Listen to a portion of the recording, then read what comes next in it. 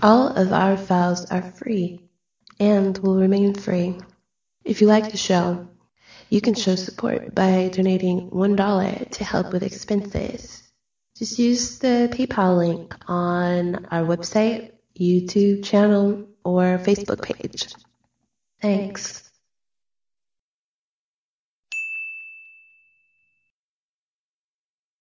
Welcome back to part 2 of this story we're doing today called This is the Black Economy with Catherine Fitz.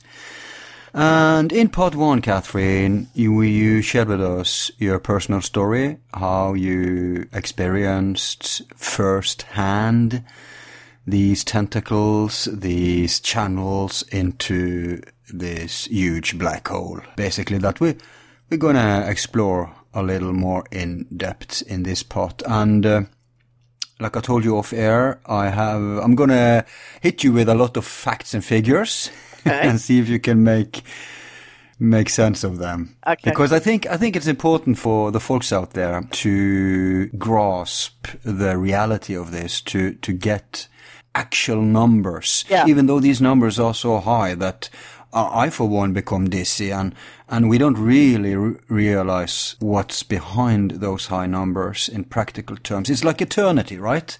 It's a concept we know about, but we don't really understand. Right. Yeah, and that's kind of how I interpret this. Right. If we go all the way back to 45, after the war, and I do think the military-industrial complex for real started to get serious, especially in 47 and onwards.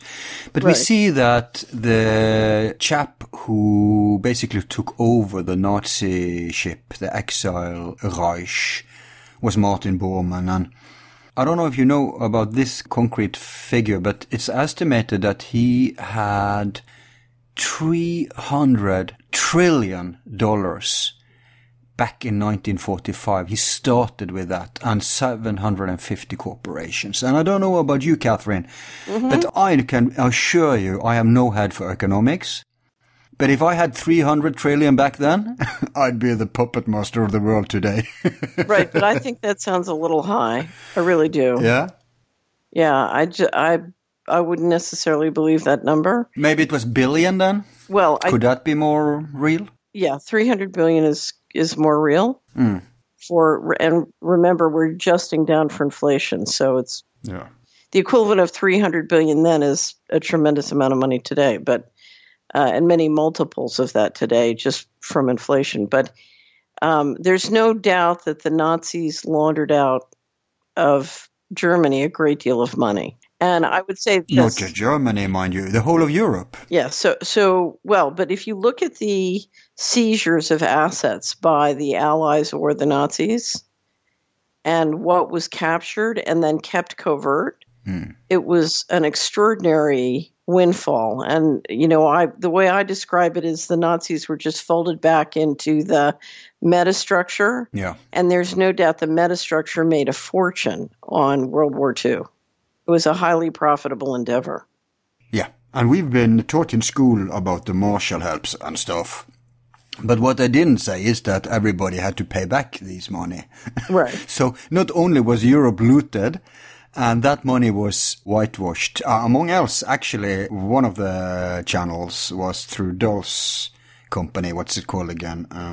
Through Dulles' operation. Yeah, Sullivan and Cromwell, right? Yeah. It's a law firm. It's not a company. Right. So, but they were contributing to the laundry, and so not only did they loot Europe, and not just Europe, the rest of the world, everywhere they had access, but then Americans, Wall Street and City of London, they even reclaimed the bill from that we got back. So the money went back, forth. And that was back then. Right. And I want to fast forward, because we've covered a time period basically from 45 and up to, well, at least up to Kennedy. But I want to start with you. Can I just make one point? Sure, shoot. Because remember, the Bretton Woods system that the U.S. set up coming towards the end of the war basically put the U.S. military managing the sea lanes, so the global COP. But what that system said is, in exchange for that role, the U.S. could print money out of thin air. Now, they had a partial gold standard for some period of time, but then cut it. But essentially, since that point on, they could print money out of thin air and exchange it for valuable resources all around the world. When was this? Coming towards the end of the Bretton Woods system. So the ability to run and steadily inflate a global reserve currency was one of the great plums of coming out of winning World War II. So you were able to finally organize and set up the federal credit mechanism as a harvesting machinery that was the most powerful financial mechanism and the most profitable ever created. Right. Were everyone on board with the dollar already back then? I wouldn't say everyone, but most everyone. So the dollar was the reserve currency. All right. And the power of that has grown and grown. And it's an incredible, talk about, does the metastructure have 300 trillion from that? Probably. Yeah. Yeah, but let's take a short detour on that tangent. What if people go over to an alternative currency now, like one is thinking that the BRICS countries and that? What will happen if more and more countries do that? Will that crash the economy, or only America, or what will be the consequences? It depends on how it's organized. If you look at what I'll call the metastructure, if you look at how much has been pulled out of the economies, whether it's using the reserve currency system or other mechanisms, they can position themselves for that rebalancing in a way that they just make more money. So it's not necessarily, it's bad for the United States, but it's not necessarily, it's good for the metastructure. Yeah. But if there was to be, let's say a world crack, like a real crack, like a reboot, wouldn't that take all the power out of their hands? No. How will they come on top of that pile? Not at all. It depends on, if you look at the total weaponry available and the, so let's say we have one group that has complete control in terms of space weaponry. It doesn't, at the end of the day, they're going to control the reboot if they want to. Yeah, I agree about that in practical terms. Right. Control comes from physical control. And of course, we've seen warfare migrating out of physical warfare into digital or invisible kinds of warfare or mind control, et cetera, et cetera. So it's migrating to the non-physical, or to look like it's non-physical, but ultimately control comes.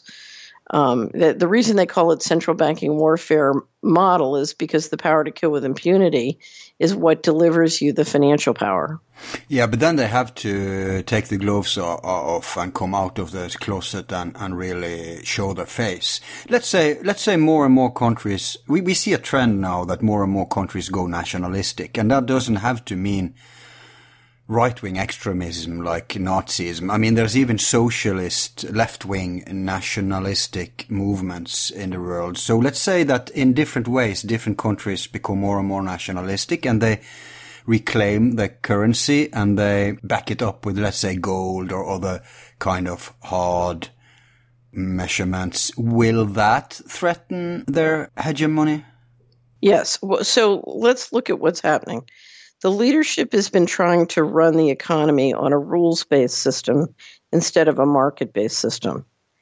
And they've been doing it in a way that's centralized. And they use the government credit and federal credit to centralize control. And so what happens if you are operating in a local economy or you have a small business, your productivity is being destroyed and your economics are being destroyed, not in a way that creates wealth, or because somebody's more productive than you are in the marketplace and is out competing you. You're just being engineered out of business so the top guys can have everything in control. So basically, your objection is not against, it sounds like we're for nationalism. What we're for is productivity. So we're looking to be productive. We're looking for things to make economic sense and to work. And we're pushing back against that. So I see this really as a war between centralization and decentralization. Yes, exactly. Autonomy versus tyranny, basically. Right. Because the question is, is each human going to have sovereignty as an individual, as a human? And are we going to be a human civilization? And are the rights of individual humans going to be respected? And are the obligations of individual humans going to be met? So it's really comes down to the individual, and I think you can call it many names, but individuals are trying to have their productivity ruined by a wide variety of strategies because they're being harvested.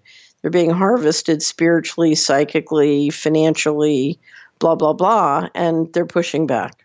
Yeah, because the globalism going on, it's really a false. It's not true internationalism. It's not like Ron Paul's vision of, peace, prosperity, trade, right? Not isolationism, like maybe we could say is more the direction Trump pretended he wanted to go, but more non-interventionalism, which I think will bring the world closer together, but not in the globalism, centralism, authority way, but more in an autonomic, decentralized, like many living cells in an organism, like the market was meant to be. Right. So people say that markets are a problem, and I would say, how would you know we haven't tried them yet? Yeah, exactly.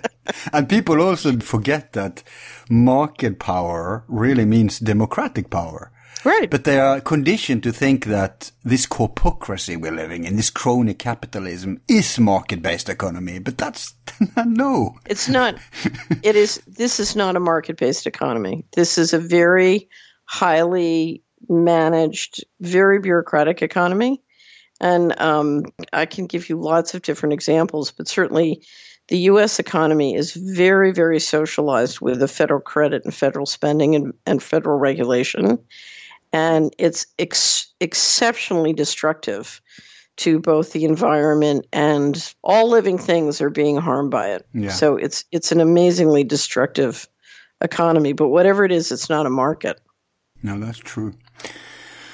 Most people, when they hear the black economy, they imagine like a painter who's not paying tax and stuff, or they imagine the mafia and the drugs, which of course is a part of it. But I want to go through with you a few numbers that kind of shows how huge sums of money are being pumped out of our productivity. Okay. So they pump this out, and the more money is being pumped out, the more it inflates, actually. The less value our work and our productivity and the money we have become.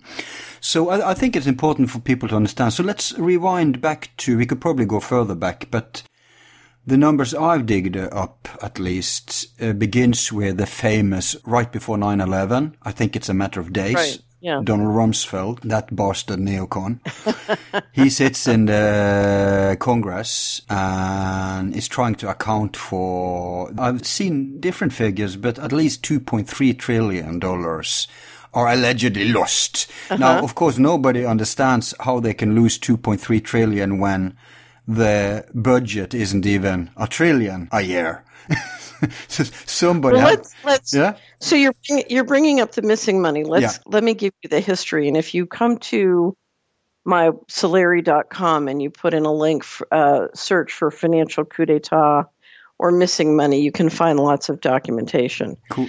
But I was part of a group of people in the first Bush administration who got laws passed requiring audited financial statements. Mm-hmm. And a process began in the mid-90s where the government announced regularly every year that they weren't going to produce audited official statements as required by law. But one of the things that was forced by that process is they started to disclose the quote-unquote undocumentable adjustments. So let me describe what an undocumentable adjustment is. Let's say you have a bank account, and your bank account says your check register, where you keep a tally of what's in your bank, says that you have $1,000, and you get a statement from your bank, and it says you only have $500, and you can't figure out where the $500 went. write an entry that says undocumentable adjustments 500, and then your checkbook balances with your bank statement. Okay, that's an undocumentable adjustment because you can't identify where the money went. Okay, so you can't. But I do know they're gone, right? Because I see that it's not 1,000 anymore; it's 500. Right. So. But I can't prove it, right? That's the point. Well, if we could see, remember, if we had all this, I'm talking about a situation where you get the statement. We're talking about a situation where there are covert statements as well. Right. So I'm oversimplifying just so you can understand conceptually that what I'm describing is an accounting phrase. It's not necessarily a certification from the bank that $500 is missing. Oh, okay. Okay. So because the question is, if $1 trillion in undocumentable adjustments go missing one year, how much cash credit went missing? That's the question we all want to know. Anyway, so what happened was the process began, and in the summer of or the spring of 1997, I was meeting with some pension fund advisors. I believe I told you the story earlier in the discussion, and one of them said, it's too late. We're moving all the money out of the country starting in the fall. And that fall was the beginning of fiscal 1998. And what started to happen was large amounts of undocumentable adjustments started to go missing, both at HUD and DOD. And there was one year when there was a great deal missing at NASA. So, but DOD 2 years in a row had 1.1 trillion missing. And then the following year, 2.3 trillion. So as of Rumsfeld testimony, they were in fact missing 3.3 trillion. And he only spoke about the 2.3 trillion. Now, so then there was a real effort to put that in the mainstream news.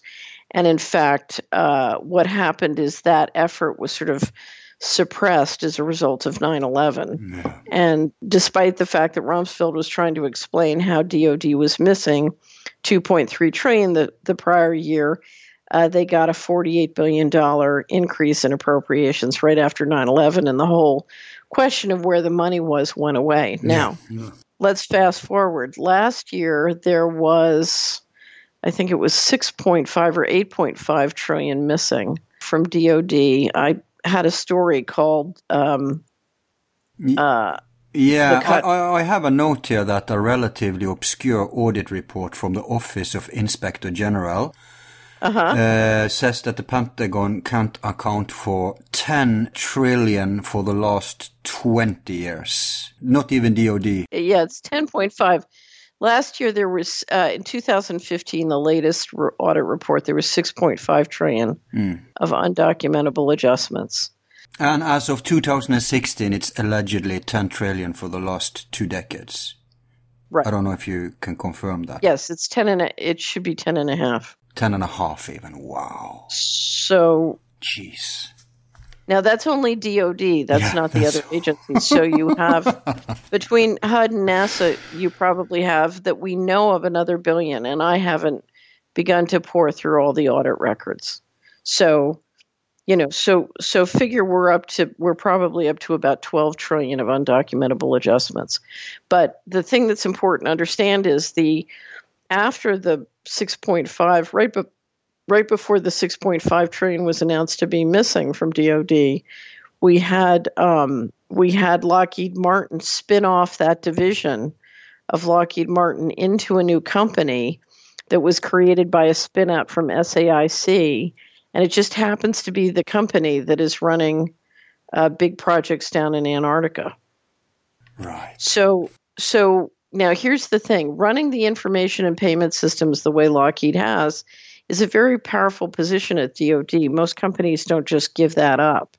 But my guess is one of the reasons they did give it up is the liabilities have now reached a point where they're better off with it off of their balance sheet. So I would suggest to you that if these do represent illegal transactions, the contracting affecting them and the banks affecting them are liable for the money stolen under the law. And there would be a reason a company would want to get it off of their balance sheet. Anyway, so we now have a very significant amount. And of course, we know the president is now proposing tremendous new appropriation increases. Now, the question you asked was, how could, in a year when DOD has $400 to $600 billion for their total budget, how could they lose 10 times that amount? And the way they could lose 10 times that amount is with securities fraud. Okay? Because I've heard speculation that someone like, let's say Lockheed Martin, gives money pays them for some kind of service that needs to be off the books. Well, because the money have to come from somewhere. But now you're saying security fraud. Could you explain that? Well, sure. If you issue federal securities off balance sheet and they're not posted, in fact, we've seen tremendous problems. So one secretary of the Treasury, right after he published a study to try and identify total debt, suddenly he resigned and the debt study was pulled off of the Treasury website. But we've seen other situations where the foreign accounts report that the U.S. owes them trillions more than the U.S. accounts show we owe foreigners. So you have tremendous accounting balances. This missing money problem has now turned up at NATO as well. So we had the Auditor General of NATO and some mysterious deaths happening. I think it was approximately a year ago. So the missing money problem seems to be spreading. But you have several big structural imbalances, and let me describe what they are. First of all, the way the U.S. military budget works is the taxpayers fund wars, but then the assets acquired are kept private, and probably some of them in the black budget. Okay? So if you look at the outstanding debt of the U.S., the debt's on our balance sheet, but the assets acquired with war are not. Okay? Then the second flow is the black budget. Now, the black budget is funded in a variety of ways. So this is financing. This is expenditures by government for governmental purpose that are secret.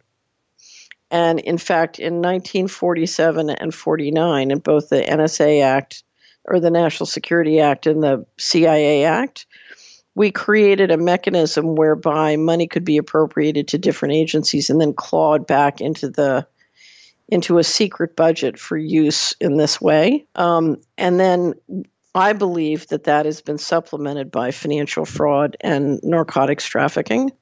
And that's where the mortgage fraud comes in. And those flows are levered with more financial fraud and can be quite profitable. And then finally, there's what I would call a hidden system of finance, which never necessarily ran through government. It could have, but where you have tremendous assets acquired through war, or so the seizures at the end of World War II. And those go to a variety of purposes, but are very hidden. And one of the things that has happened over many, many decades since World War II is the black budget and the hidden system of finance have been growing more and more powerful. As their overheads grow, they need more and more money. And basically what you saw with the bailouts was, I would say, what had been a creeping coup was the consolidation of a financial coup d'etat where those systems basically engineer to take over and control. Yeah, we'll get to the bailouts and all that. I just want to say that there was this international banker, I forgot what he worked for, but some of these big shots who jumped off a few years ago and said that for the first time the black economy is bigger than the white economy. Right. Well, and part of that is they've taken a lot of the trading dark. So now you have what's called the dark pools. And this corresponded with the fact that, remember, you have a number of the big currencies trying to expand their currencies as much as possible without making it obvious. So they're trying to print more money without it being turned inflationary. But if it's just as big as the white economy, that means that for every $10 someone earns or uses, half of that is going into the black hole, right? Well, no, not necessarily. What it means is that the GNP of that economy is bigger than the GNP of the overt economy. Yeah, but the covert economy isn't producing anything. It's just leeching. Well, but we don't know. Well, depends on whether you think running up global narcotics trafficking is. There's. Yeah. Yeah. So I was going through the layers of the black economy, and what I was talking about was the structural problems with the federal budget. So if you look at as the dark economy gets larger, one, you're paying for extraordinary technology, and you don't own that technology. It's not in your balance sheet. It's on private balance sheets. Right. So, two, you're paying for wars, and the assets acquired are on private balance sheets, not on your balance sheets. But three, the debt that's used to finance to help fund this is on your balance sheet. So if you look at all the assets that are being created, most of them are not on your balance sheet, just the expenditures and the debt. And so you have an enormous imbalance going up between the black economy and the overt economy. Because the burdens are transferred to the white economy from the black, right? But right. All the profits are going the other way. Right. So we've privatized the profits and we've externalized the expenses. Now now I'm just talking financially. If you look at the burden spiritually or in terms of people's time and health, you're talking about a situation that in all aspects becomes progressively more toxic and very, very wasteful of people's time because things continually debase. So another great source of money to the whole system is debasing the currency. But you get a debasement in quality of life as well as debasement in the use of your time and debasement in the assets that you've kept in the currency that's being debased. So you're talking about something which is unbelievably draining to the first. And I think, to me, the most draining thing, of course, is you've got one civilization which is financing two civilizations, and the second civilization has to be kept secret. And so the amount of lies that have to be told and force that has to be used is, of course, also very, very draining. I liken it to the stories of those guys who have two different families in two different cities. Yeah. And they just have to keep unbelievable number of lies going, and of course have to make more and more money to pay for the whole thing. And the energy going into that. Oh, my God. I can't understand how they manage, but yeah. Right. No, it's extreme. If you look at what the lengths they've gone to manage the situation and to keep the second civilization secret, it's extraordinary. Now, when you said, well, the second one is just an expense, it doesn't generate revenue. Actually, it generates tremendous revenue. The running the global narcotics trafficking, the financial fraud, all these are very profitable. Now, they drain the total wealth of society, but they're unbelievably profitable. And then, of course, the system itself allows you to get control of the governmental budgets and debt issuance. And, of course, that just gives you more opportunity. And what's remarkable is how many businesses you run into as you go through the economy that are also literally being drained. In other words, they've got an organized crime hook into them, and money's being siphoned out the back door. And, of course, most of this money doesn't pay taxes, so it's quite... No, but that's my point. If they were sustainable by themselves, they wouldn't have to rob the white economy. But when they are squeezing, it's obvious that we are actually slaving for them. Right, it's a slavery system. Fast forward to we were at 9/11. There's also, I want to read to you something here that I pulled off the net and get your comment upon it. Okay. It has to do with the so-called Black Eagle Trust Fund, where 240 billion covert securities were electronically cleared under the guise of national emergency. It says the Securities and Exchange Commission declared a national emergency easing regulatory restrictions for clearing and settling security trades for the next 15 days. These changes would allow an estimated 240 billion in covert government securities to be cleared upon maturity without the standard regulatory controls around identification of ownership. Right. Yeah. Can you explain that scheme to us? Well, I don't know. I don't know if that particular trust story is true, but what I will say is that if you look at what happened during 9/11, you had enormous destruction of records, books and records of the largest government securities dealer, which would dovetail with what those allegations are describing.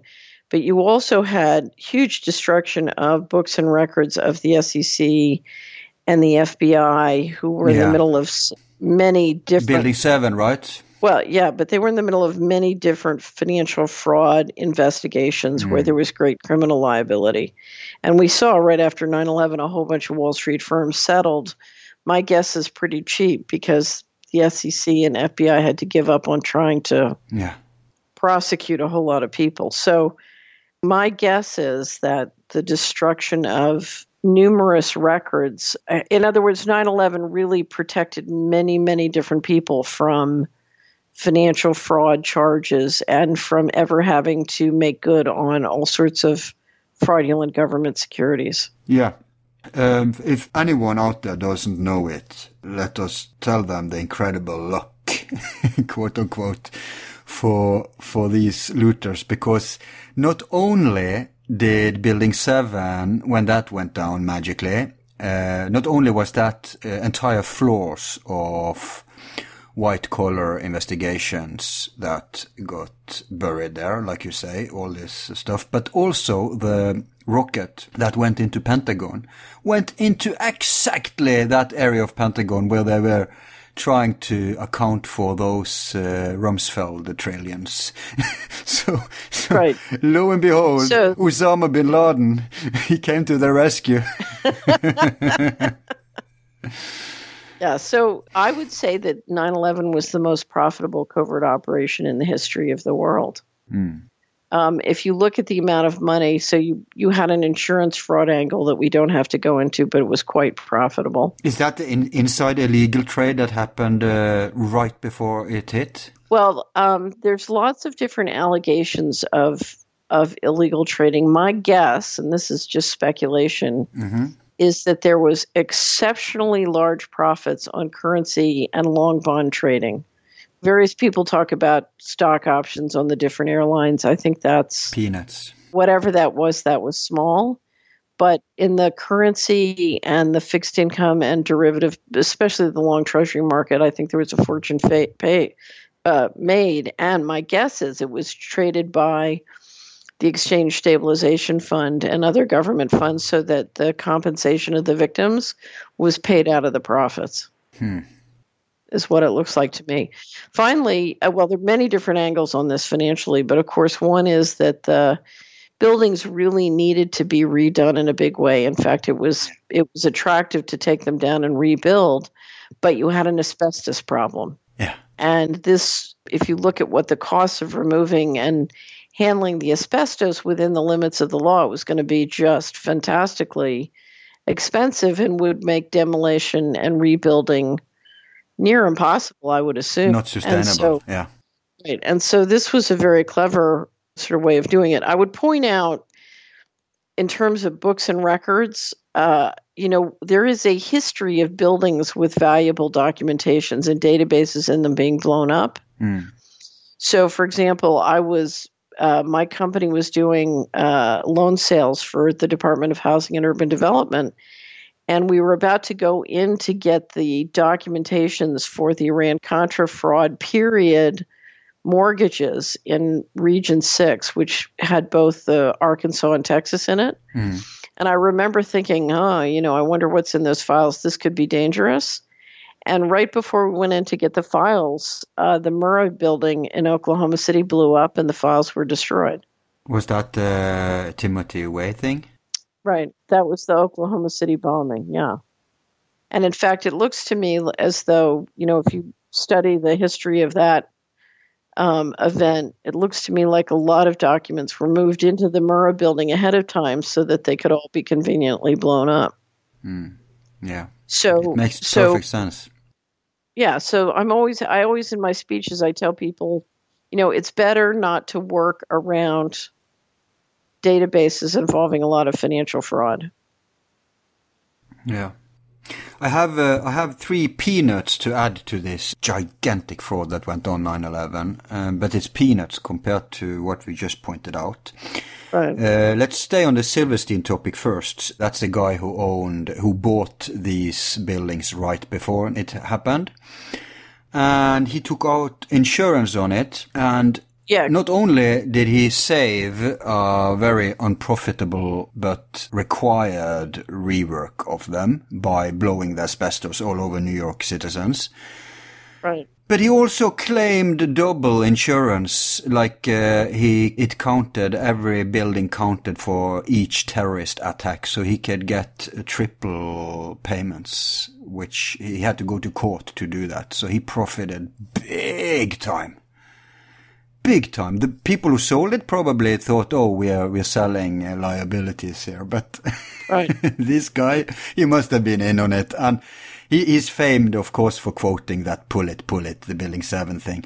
But I had a journalist on, an investigative journalist. There are a few surviving. I mean, it's an anachronism today, but that race is not entirely dead. And she's been researching all sorts of dark stuff like the P2 propaganda duo, all that stuff. Vatican Bank, the God's banker who was hanged under the bridge, all sorts of stuff. And she's also been looking into Silverstein. She has, I think, 2 articles out there, but she stopped that for a while. She says she's going to continue maybe in the future, but... Okay. But it's very interesting to see Silverstein's dirty connections to 9/11. Right. Yeah. James Corbett did an analysis of the sort of how the money worked on 9/11, and I have it up at Solari.com, or I'm sure you can get it on his channel. And he got most of it. He was missing a couple pieces, but and he goes through the detail of sort of the Silverstein insurance policy issue. Yeah. No, Corbett is doing incredible work. It's amazing that he's alive. Probably an advantage to be placed in Japan. That's where he lives. Right. Right. And then finally, there's one more footnote, and that is that under World Trade Center, there was gold bars stored. They are saying at least 1 billion. Because there were trucks, even after the first plane hit, there were trucks down there who was moving all the gold bars and leaving with them. But they didn't have time to get out of there before the first responders came. So everything went away. The guys with the trucks. That's how I understand it. And it's all over you can see eyewitness people who are telling about this. Of course it's buried. They would probably think it would be literally buried under there, never to be uncovered. So I don't know how they even try to explain this looting, but it's gone. Right. So that's a little loot there, just 1 billion. Right. Now, if we move up in the timeline, when was the housing collapse? Well, you had the housing, sort of the dump. I considered a pump and dump. Yeah. So you started to engineer it 94 to 96. It sort of began 96. Yeah, I'm thinking about the one that was after 9/11, where I heard it was 5 trillion they looted. Well, I think they looted a lot more, but wow. But what happened was the dump began in 2006. And then the bailouts began in 2009 and lasted till 2012. So yeah, so when it comes to the crack, there's 2 exits of money there. One is the crack itself, right? And then it's the bailouts. So it's a double rape. First, you have tremendous exit of fraudulent money during the bubble. Yeah. So from 96 to 2006. Yeah, okay. 10 years, you pull out fantastic amounts. Because remember, you have many more mortgages outstanding than there are houses. Right. But do you have any estimate of how much that could have paid them for those 10 years? Well, if you look at the bailouts, if you count the bailouts as approximately 27 trillion, that was almost 5 times more the amount of money it would have taken to pay off all the single-family residential mortgages in the country. Jeez. So my guess is you probably had, 2 or 3 times. So if there's $8 billion of mortgages outstanding in the country, you probably had 15 to 25, or maybe, 15 to 25 billion of mortgages, or I'm sorry, trillion. Wow. And that's not counting the bailouts. Well, yeah, so the bailouts would have taken out some of that. Yeah. So the question is how much?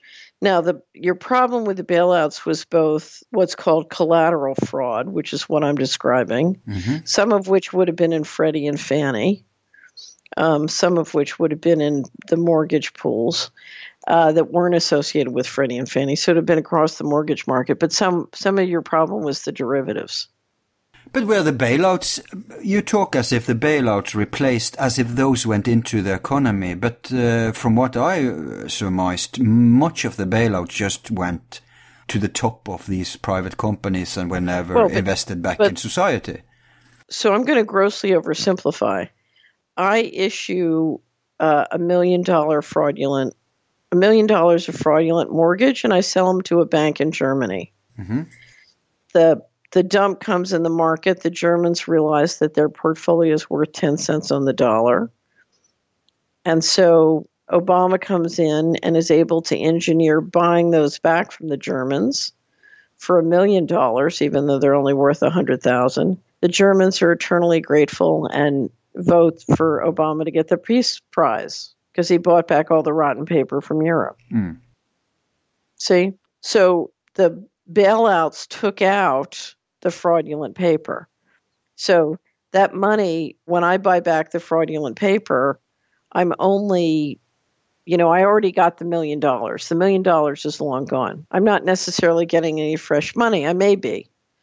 But first and foremost, I'm getting rid of the fraudulent paper I issued to steal the money. A whitewash. And the beauty of it is I steal the money, I wait till the statute of limitations are over, and then I bail it out after the statute of limitations are over.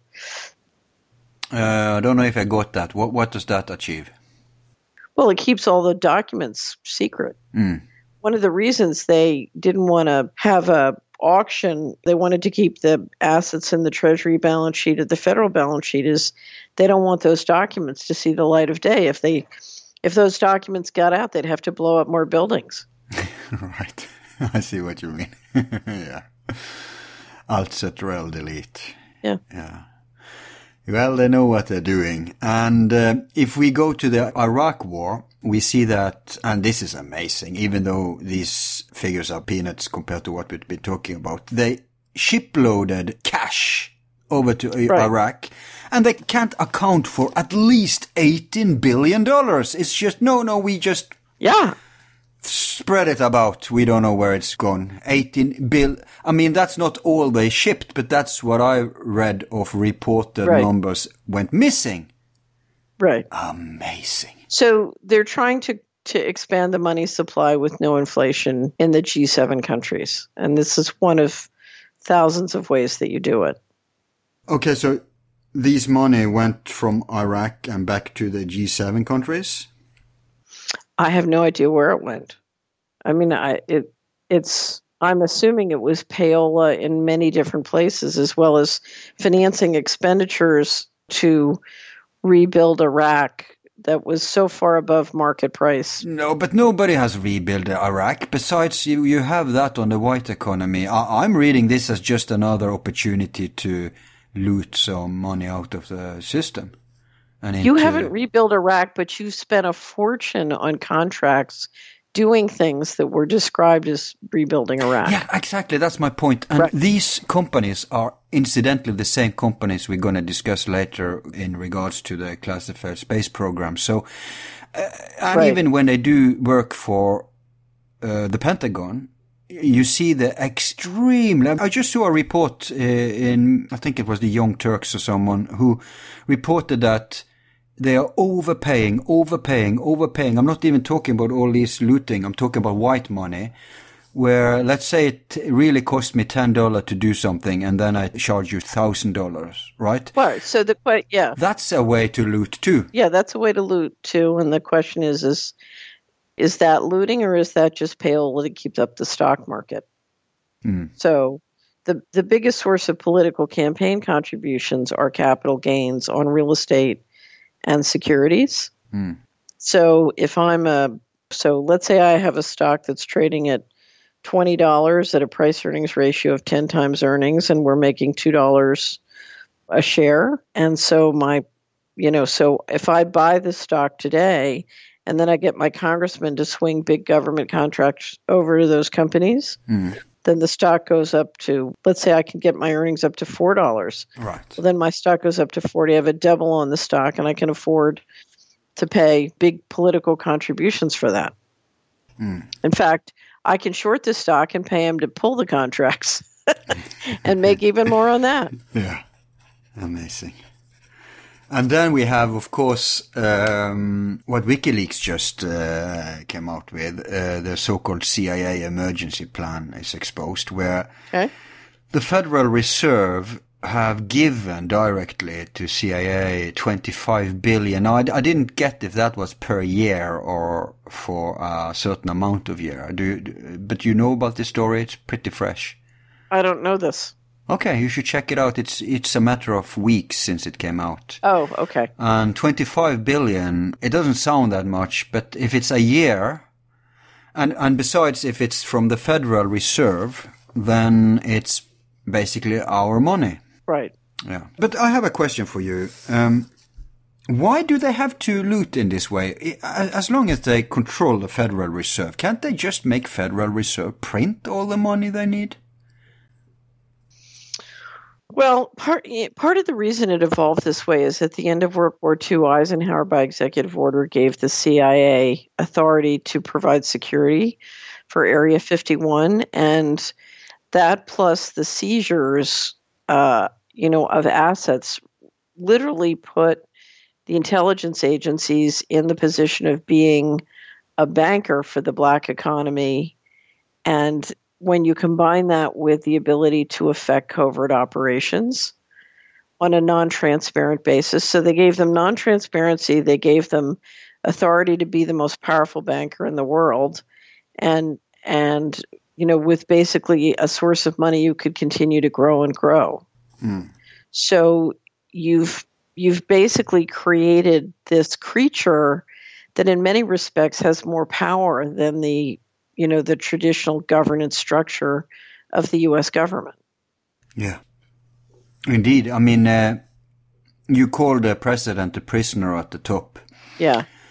And I'm wondering also if the CIA chiefs are kind of prisoner at the top, because it seems to me that there are structures behind. Obviously, we know there's compartmentalization and there's black operations, black departments behind departments. But of course, it seems to me that the official bosses are really just that they know themselves that they are stooges, that they are reporting to. Well, it depends, because a lot of it organizes around knowledge.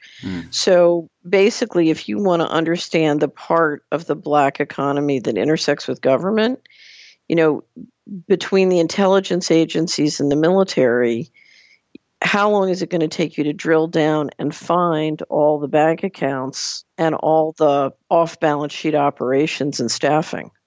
Because remember, a lot of it now has been run through private companies on purpose so that you can keep it dark.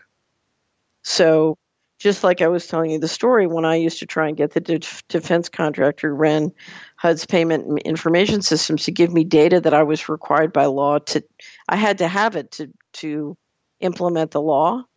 I couldn't get it. They wouldn't give it to me.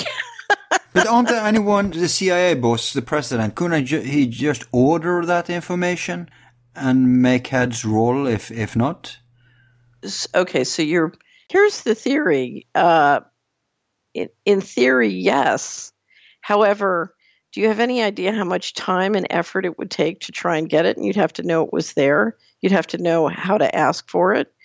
You'd have to, we're talking about a mammoth job to even get a map of everything, let alone to get the leverage to get them to come clean. And do you have any idea what they can do in the meantime to bollocks you up and mess you up on all your operations? So, that's why, to a certain extent, sometimes you'll see these bizarre things happen in a place like Syria. What you realize is, you have one group of mercenaries funded by one part of the military-industrial complex within the defense establishment of the United States fighting the mercenaries funded by a different part of the... Yeah, but I think they know this. I don't think this is a matter of one hand not knowing what the other does. Oh, you'd be surprised. So the bureaucracy is that stupid?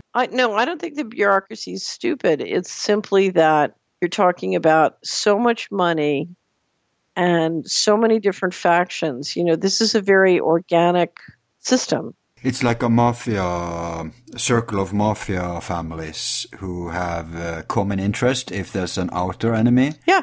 But are infighting when they are left in the shadows, something like that. Right, but I've always found the mafia to be much more... This was a metaphor, obviously, for... I'm not saying that Cosa Nostra is in charge. We could be so lucky. Yep.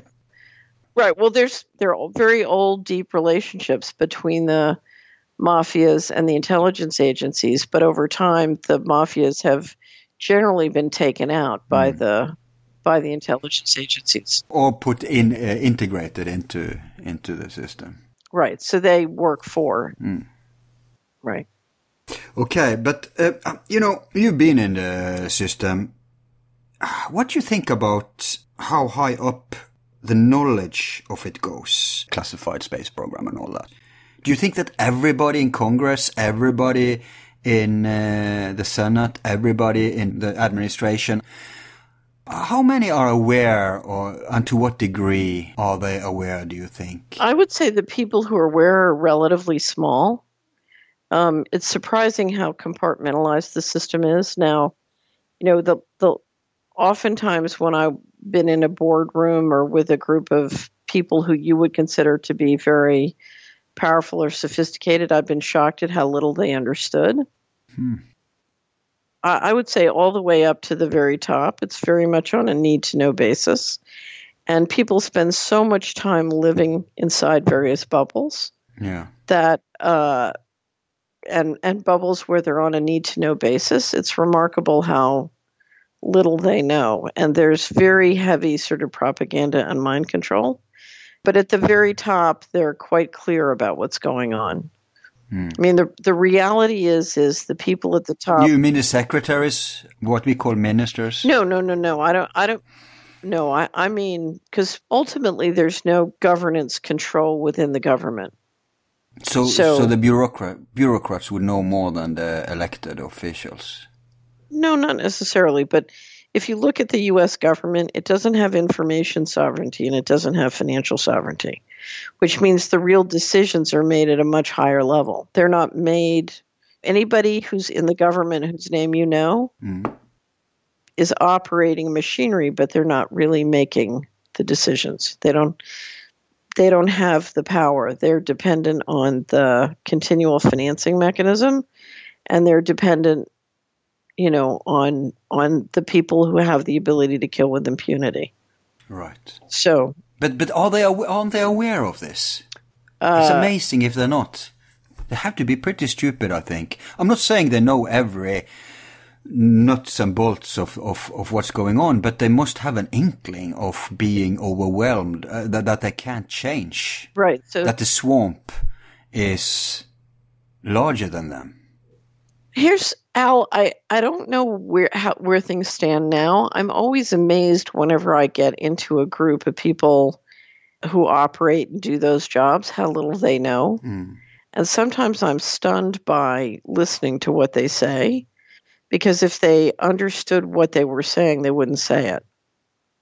And they don't seem to really understand what they're saying. So here's the thing. If you are in any of those positions, you spend a lifetime rising up the ladder and you're very busy doing whatever it is you're supposed to do. And you don't necessarily have time to sit down and integrate. And what I find is without that integration, particularly financially, of how the economy is working across all sectors and between the over-earned economy and the black economy, you don't get a very good picture of what's really going on. So you know something's wrong, but you can't put your finger on it. Right, exactly. And I guess also one would tend to scapegoat. But I don't understand that. I think if this is going to change, and I mean change in the way, make it green, not red, right? The point you made in part one, which is so important because we're all hostages here. Right. But if that's going to happen, at least you need two qualities from the very top. You need sincerity, which is a filter in Washington. It's very rare we see a sincere politician. And you need courage. You need courage and sincerity. Right. Now, I saw in Ron Paul, and I see the same in Bernie Sanders. Both of them, I think, are pretty sincere, which is very rare among politicians. I'm not saying they could change anything because I think both of them lack a little of what Trump, at least what we thought Trump had, which was this, I'm not giving a damn. Because you need some of that too. Right. To implement changes. But then again, if someone rises to the top who has those two qualities, they can just take him out. I mean, JFK. Well, let me play devil's advocate. Sure. If someone tried to tell the truth, they wouldn't get as far as Trump got. So, for example... Yeah, but not even telling the truth, just wanting to do something about it. Right, but here's the thing. You can't make real changes without transparency. And the general population can only handle so much transparency at a time. Yeah. So the shift comes when you get a profound shift in consciousness and 10% of the population say, I really want to know the truth. Now, we saw during the election, Trump had to back off from the whole birther statement. Now, I've never researched President Obama's birth certificate, but from the little I've skimmed, I'm assuming he wasn't born in the U.S., that he's not a U.S. citizen, and the birthers are probably right. But let's assume for a second that they were right. There's no way that, Trump had to give up on that because the population cannot fathom that could be true. Now, whether it's true or not, I assure you it's easily possible. Yeah. Is it possible that the CIA would profile somebody and turn them into president even though they weren't a U.S. citizen? Absolutely. Could that happen? Sure. Yeah. No problem. Yeah, you've been talking about control files. Yeah. Would you expand a little upon that? Sure. So control files rule the country. Control files are the file that someone has with the dirty pictures on you. So we all remember J. Edgar Hoover and his dirty pictures on various people. But the idea is that nobody goes above a certain status unless they have a control file. And of course, if somebody has your control file, here's the question. So if there's $10 trillion missing from the U.S. government, and we had $27 trillion of bailouts, I always estimate the financial coup at about $50 trillion. So how do you steal $50 trillion without having to hand out huge bonuses? Well, you have control files. Because if I help you steal $10 trillion out of the U.S. government, I'm going to want a big bonus, right? Yeah. But if I have a control file, then I'll do it just to keep you from telling my spouse what's in my control file. And it's interesting because when I litigated with the federal government, when I worked at HUD, the secretary used to threaten me and he'd say, I'm looking for your dirty pictures and I can't find them, but I will. And I used to say, good luck, because they're, you're not going to find anything. And the only stuff you ever could find or make up would be worse for the government than for me. Yeah. So, anyway, so. It's cheaper with control files, that's for sure. Well, but if you look at what happened to me, I went through a process where they tried to falsify evidence. That didn't work. And they tried to falsify more. That didn't work. I caught them on it, and that just made it more embarrassing. And then they got physical. But they kept trying to fake stuff up. And, it's like the Russian ruse. They kept trying to, the Russians. Yeah, they even tried to run you off the road, I heard. Oh, there was everything. Yeah, running off the road was just the beginning of it. Wow. But, oh, yeah, I used to find dead animals on my doorstep. Jeez. People would break in and walk around my house in the middle of the night. Oh, no, it just went on and on and on. Yeah. Anyway, so because they're trying to terrorize you. Yeah. Anyway, but so they made up a ton of stuff. And so if you don't have a control file, think of it this way. I spent 11 years and $6.5 million proving that they were trying to falsify my control file. So yeah, it's dirty business. And if you look at anybody who's trying to get anything done in Congress or running a business, they don't want to spend 11 years and $6.5 million proving that there's nothing in their control file or having what's in their control file dumped out on them. Yeah, that's the usual. But a person like Ron Paul, he's like an autist. There's nothing on him. But they always have, the family card. So good people care and good people have, so they can try to intimidate them that way. But we saw, both Ron Paul and Bernie Sanders, they represent completely different politics, but they have that in common, that they are sincere believers in their way and couldn't be taken out by control files. So, and I guess only hints at, because they're not dangerous until they get power. But we saw what happened to them. Both of them had historic, overt even, rigging against them. Right. The Paul case didn't get that much attention back in the day 08 and 12 because the Sanders case got more attention because of WikiLeaks and all that, right? And now people are more ready to get that information. They weren't back then, except for obscure people like me who paid attention. So, but you said in part one a very interesting thing, and you said that when people see it in movies, then they realize it's real. Then they're conditioned to understand how it works, right? And I remembered I just saw an episode of Billions. It's a TV series like the one about the president, about Washington. And there's a guy there, one of the protagonists, he's gonna run for office. Okay. And his backers, because nobody's getting anywhere without being backed by a faction, by some power people. And his backer, he said that, we need to vet you. So he sent like a professional, this woman was like a professional dirt digger. We're going to find out what's on you. Right? And you have to tell me everything, and it's for your own good so that it won't come out in the media or from our enemies. And so she did some digging on her own, and he had a confession hour and all that stuff. But then I was thinking when I watched it, who's to say who she's working for, Right. They may think she's working for him or his backer, but what if she reports everything, to the real power people, and voila, we have your control file. You see what I mean? Yeah. Maybe that's how it works. Well, in my experience, the people who run the world, one of the things they spend a huge amount of time on is personnel planning. So they literally, because they think of this as a breeding program, if you will. So they got your file before you're born, and they're tracking. They groom people, basically. Right. Yeah.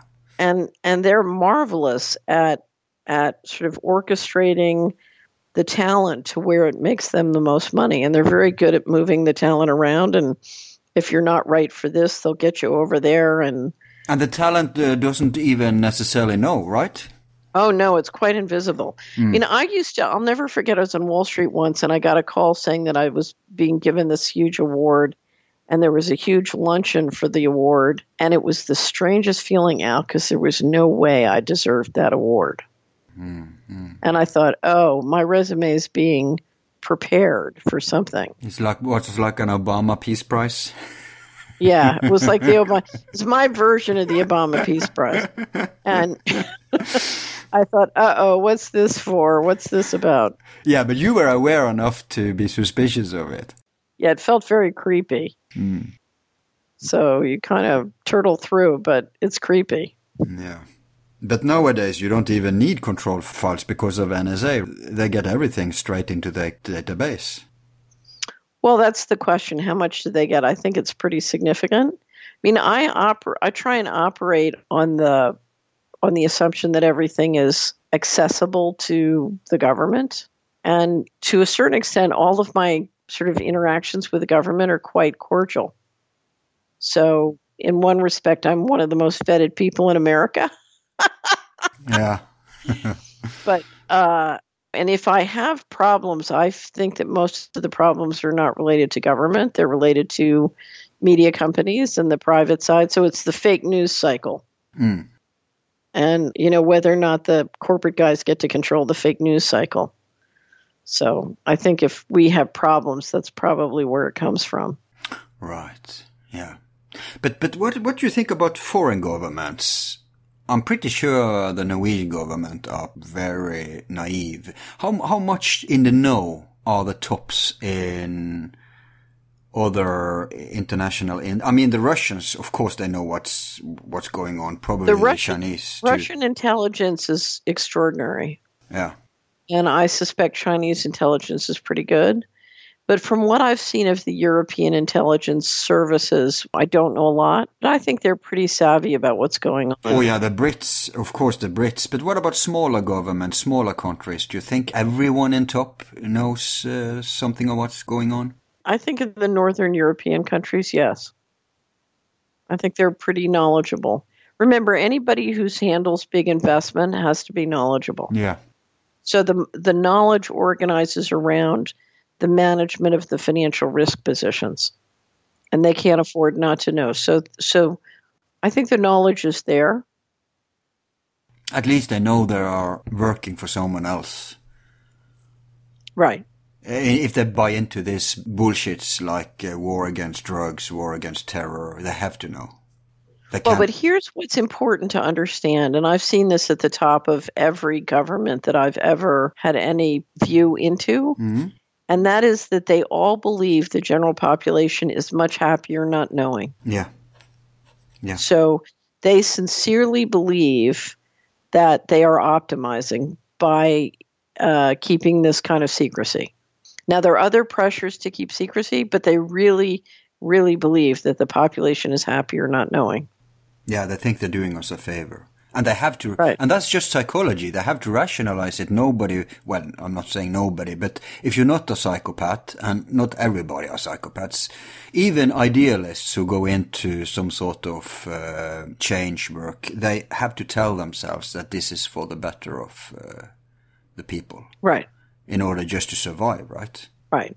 So, I don't know, there are many different cover stories that make it psychologically acceptable for people to go along with what's happening. And that's one of them. Yeah, and I think the masses, we are partly to blame too, because we too have a cognitive dissonance. Even though we've been dumbed down and everything is working against us and all that, if some people are able to know, others are able to know. Yes, I know people are working 3 jobs and are terrorized and in poverty and all health problems and all that. But at least if you don't have that excuse, if you choose to be more into reality, or even if you're aware of such a thing as the UFO phenomenon and you don't want to look more into that, know that we have the internet. Everything is at your fingertips. Everybody can find this program. All we have to do to stop this cold. It's funny, we have a coin, a silver coin, and on one side it says, do unto others as you would have them do unto you. If everyone did 2 things, one is they only did unto others what they would want done unto them, and they only financed unto others what they would want financed unto them. If every person just did that, this whole thing would stop. Period. End of discussion. The question in any system is who enforces. So if you create a secret government with weapons to enforce, you get one system. If everyone will just follow the golden rule, especially with respect to their financing, boom. That's the enforcement. Well, if you pay taxes, you don't have so much choice over that. Though in some countries, like Denmark, you can actually cross off what you don't want your taxes to go to. Which I think is brilliant, because if everybody says, not military, not military, not military, they would have I think it's very good. Yeah. Yeah, it's very good. But then they would just instead of financing it through tax, they would finance it through oil and stuff like that, so they can move around. Right. But There's another point here, and that is that you said earlier that it's not a market-driven economy, basically. But that kind of explains also why most economic models break down, because they don't take into account the black economy. That was my point in part one when I said that. So for years, people have been saying, it's going to crash, it's going to crash. And what they didn't understand is, no, we're sucking a huge amount of money out of the overt economy, but it's cycling back in through the black economy, controlled and owned by different people, and you're going to get a very different phenomena. Yeah, so you had this old finance whiz. He was, what's his name? He was the head of the Federal Reserve. They brought him back not long ago, and he said that, I was wrong. My model was wrong. And he wasn't wrong. He's lying. Oh, so he's not just a stupid... Oh, yeah. He's just lying. Oh, so he knows what it's all about. Of course. They had a financial coup d'etat. What's his name again? Just for the record. Alan Greenspan. Yeah. Yeah, they engineered a bubble, and they used that bubble to suck trillions of dollars out of the economy. They had a financial coup d'etat. Of course he knows what they were doing. It's a total liar. Yeah, but he follows the system of Kane, or what you say. Al, when you issue trillions of dollars of fraudulent securities off balance sheet in the market, I assure you, that's not Keynes, that's not Friedman, that's not monetary, that's not fiscal. That's fraud. That's organized crime. Now, you can say it's not organized crime because it's behind national security, but I assure you that guy knows exactly what he's doing. He and Bob Rubin knew exactly what they were doing. They were engineering a global financial coup d'etat. Outside. So he was just bullshitting excuses. It's total yaya. Do you have any idea the Constitution of the United States says that all appropriations must be envisioned in an appropriation? When you issue government securities and you spend outside of those provisions and outside of the laws related to financial management, you are engaged in a crime, in a felony. Now, you can say, well, national security does this and that and this and that. I assure you, whatever they did, that is an unbelievable felony. At the same time, you are dropping SWAT teams into poor neighborhoods and rounding up innocent kids who are just walking down the street. You pull the money on the public defender's office. You stuff them into jail where they're doing slave labor. Meantime, while you're stealing all the assets of the country and saying you're not a criminal. I'm not going to let Alan Greenspan get away with that. And the thought that you might excuse him and say he just didn't know. No, I'm thinking some of these people are following wrong models. They're idiots, basically, like idealists. Oh, come on. Do you have any idea how much work it takes to issue that amount of fraudulent securities? That is a hard job. It takes thousands of people working hard. Let me give you an example. In 1994-95, my company was working as the lead financial advisor to the Department of Housing and Urban Development, and they were working on their mortgage origination plans for the Federal Housing Administration. And they were also working on their affordable housing targets for Fannie Mae and Freddie Mac. And I just happened to be in the office working on the strategic plan with the equivalent of the chief financial officer when the affordable housings were announced, at the same time that FHA in its plan was showing mammoth increases in mortgage insurance in poor neighborhoods. And I looked at the equivalent of the chief financial officer, and I said, wait a minute, people are going to have to refinance their house 2 and 3 times a year from prison to hit these targets. This is impossible. So it was clear that it was fraudulent. Yeah. You were talking about Freddie, Fannie, and FHA issuing more mortgages than there were homes in those places. And the chief financial officer turned to me and said, shut up, this is none of your business. Okay, now, that's only one of millions of actions that needs to be taken. You had the whole government mortgage credit line because you have you have the VA, you have FHA, you have Freddie and Fannie, and they have tons of rules to prevent large losses. Losses are bad for communities, they're bad for people, they're bad for real estate values in the neighborhood. So all those systems have been designed to prevent high defaults. And if you're going to change it, you have to change thousands and thousands of rules and regulations and even laws to make a housing bubble possible. It's a big bureaucratic task to build and engineer a big housing bubble. And that's just in the federal government. Then you have to do the same at all the big banks and in the mortgage market and with the rating agencies and everything else. So you're talking about a huge nuts and bolts operation to get that thing going. And one of the ways they got it going was by terrorizing the team at HUD and my company was a way of terrorizing everybody in Washington to say, if you protect the federal credit, this is what's going to happen to you. So you better play ball. And of course, almost everybody did. Yeah, that's my point then, that back to the point of who knows. People have to know. But when Alan Greenspan, who do you think's sitting at the top of that? None of that can happen without the head of the central bank and the Secretary of Treasury ordering it, insisting on it, following up on it, et cetera, et cetera. So they have deputies, and their deputies are all making that happen. So they are in the know too. So it goes. Well, you're saying that Hannibal marched his armies across Eurasia and captured Rome by mistake. He didn't know it was his lieutenants were out of control and he didn't notice, and he was just along for the ride eating grapes. Okay, but then yes, but then many people know, because you said earlier. Yes, thank you. Of course. Yeah, but you said earlier that you thought only those at the top are aware. But then actually this have to go. Well, no, for the housing bubble? Well, for millions and millions of people were involved. Millions and millions of people. And they were all making money.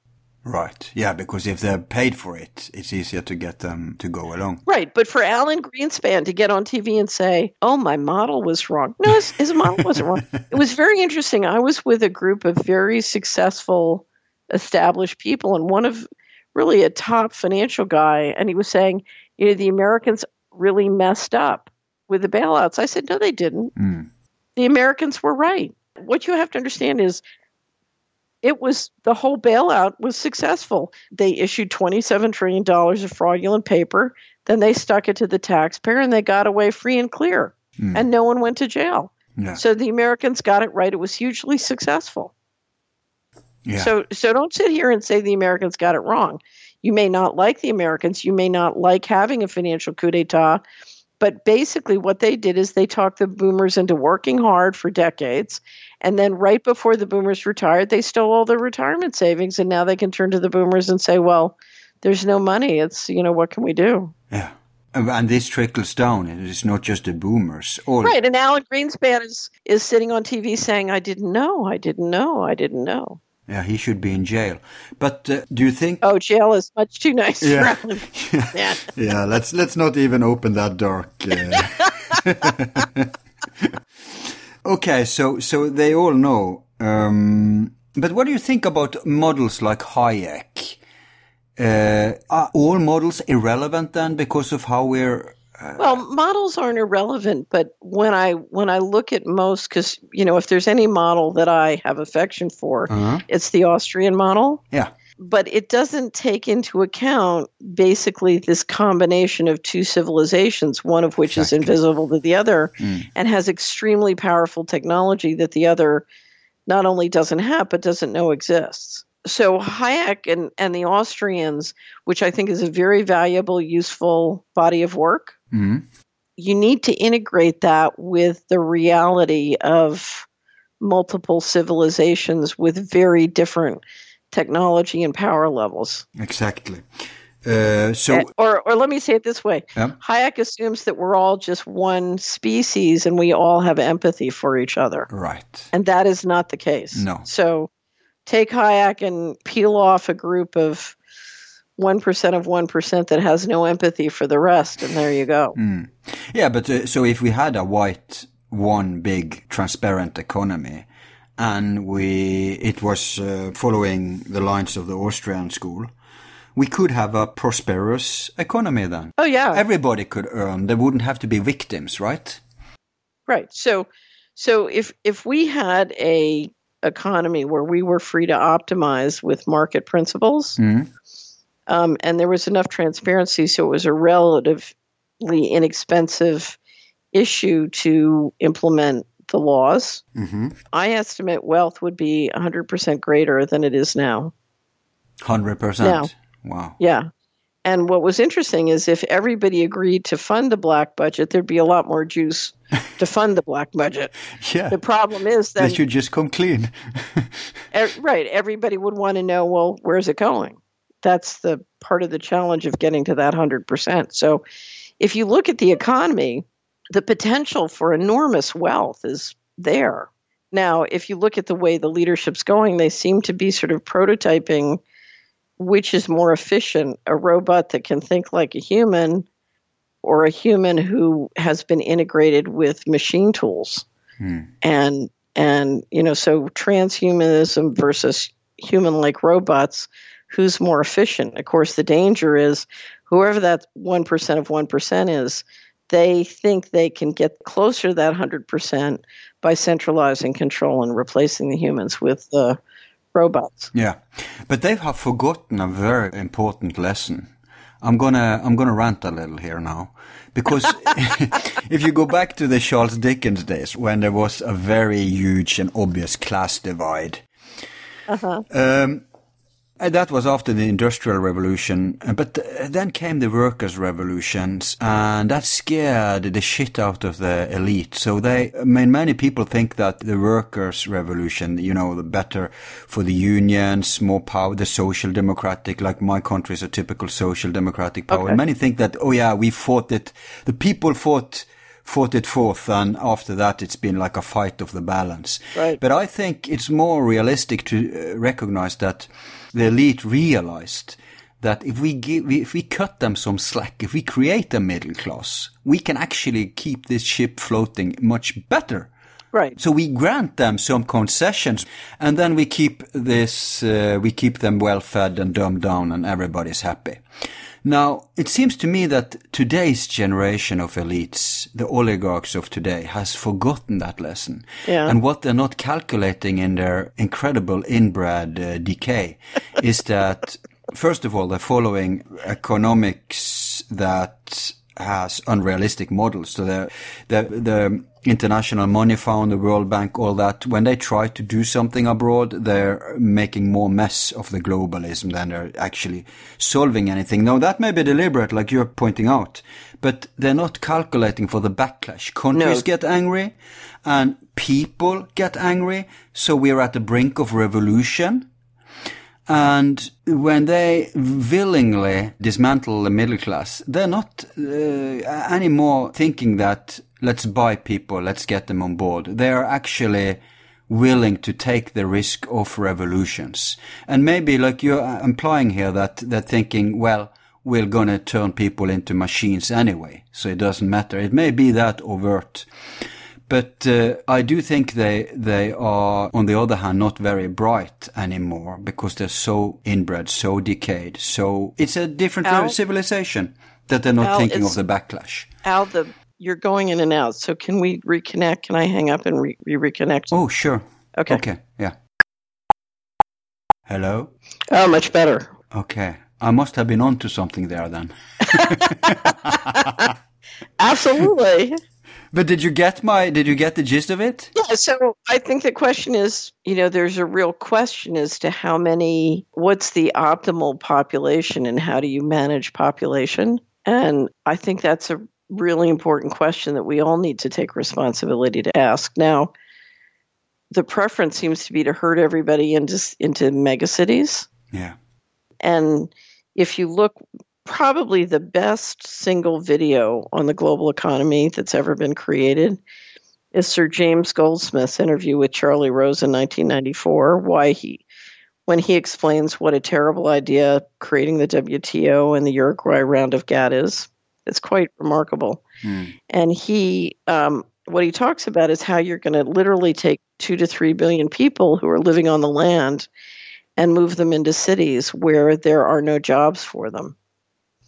And then you add to that the fact that you're going to automate with robotics and artificial intelligence. And you have these two dynamics like two tsunamis coming to each other, which is people basically being thrown off the land by the industrialization of agriculture in Asia versus robotics and artificial intelligence and all sorts of automation. And you think, how exactly is this going to work? And the answer is, I don't know. I have no idea. But clearly... Maybe they don't have an idea either. I don't know. Well, they have ideas, but they don't seem that bright, actually, when you look at... my experience with the people who run the world is that they are extraordinarily bright. Yeah, bright in looting, but do you think they... Okay, how many steps ahead? There are take the internet. They would never have launched the internet if they saw the enormous backlash that it's giving. So they're not all powerful. Oh, no, actually. They did launch the internet, and it's the ultimate control tool. So yeah, on the one side. Remember, if you have a backdoor in essentially everything, and you have complete physical control, particularly with weaponry from space, the internet's a great idea. It allows you to get everybody online, and that's the ultimate harvest is when you bring out a global digital currency and everybody's got to use it. So you have real-time intelligence, and you have complete financial control. So absolutely, they brought out the internet. And yes, did they know what they were doing? Of course they did. Yeah, because it seems to me that it's a threat to them. You have stuff like Bitcoin, or here in Norway it's popular with exchange rings. Okay. I'm an anarchist when it comes to economy. I think that anything people value should be legalized valuta. Yeah. But of course, they have to smack down on any kind of independent or autonomic kind of currency, even if it's just you and me trading services. Right. Because all of that is a threat to their centralized monetization, right? Right. Right. And in fact, if you look at what it would take to get to 100% wealth, you'd need systems with local currencies, among others. You'd need multiple currencies, but you'd certainly need multiple local currencies. Right. I want us to, one final important point I think we should elaborate a little on is for those who are not already on board with what we've alluded to all throughout this talk is the classified space program. I want us to make a little case for that economically, because when we see all this loot being pumped out of the white economy, and you said, 50 trillion is your estimate? Right. Yeah. And we see even that, Joseph, he makes a point out of that there's two black budgets, two layers to it. One is actually white. I guess that would be the money they allocate to CIA. Right. That's meant to be black. Yes. Right. Yes. And then there's a white-black budget and there's a black budget. Right. So just so everyone understands here, we're not even talking about the white-black budget.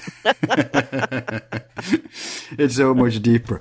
So, but then every normal person who doesn't have a head for economy obviously asks themselves, okay, so if 50 trillion or maybe even more is pumped out, where is it going? Because it can't go just to some people's pockets, because my layman's explanation for that is, if I'm already one of the oligarchs, one of the 0.1%, and I have untold trillions, then it doesn't matter if I get from 10 trillion to 20 trillion, because I can't even spend that money. It's just a number in the system. Right. So obviously it's not enough that they just are funneled up into some pockets or into some corporations. It has to be used for something. Yes. And if you take a look in the world today, I don't see any huge Manhattan projects or anything like Marshall help thing going on. Things are just getting worse. So there's nothing to legitimize. Well, you do occasionally, certainly you see the underground bases. Right, so that's certainly part of it. Yeah. And the other thing is, occasionally you'll see something happen funny with government financing. Mm-hmm. And one of the questions I have is if they're plugging some holes with the covert money. So I'll never forget at one point there was, in the early 2000s, there was a big problem with state deficits, and California had a huge deficit. And then literally it was like somebody turned the lock and opened the safe, and then suddenly nobody had any deficits anymore and everything was fine.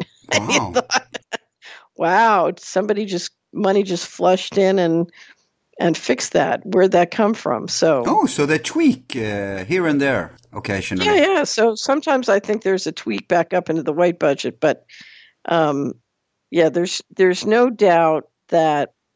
Well, let's stop here because we're talking about the financing now. Start to collect up a list of all the legitimate UFO sightings and description of the technology associated with those sightings, and then start to price out how much you think it would cost to have Boeing, Raytheon, and Lockheed Martin build those UFOs. And what you start to see is, we've got $150 trillion of hardware flying around the planet. Yeah. Where did it get built? Who built it? And who paid for it? And then you start to realize, or you look at the global spraying. We've got planes all over the world spraying fantastic amounts of stuff into the atmosphere. Almost all countries, not everyone. Right, not everyone. And so that's a very expensive process.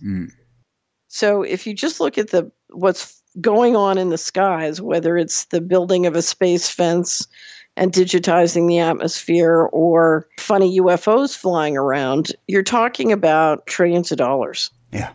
I think Dolan made a point for that. I mean, one thing is expenses for building this exotic technology, but just to have security for all these spacecrafts, right, is probably just as expensive. Right.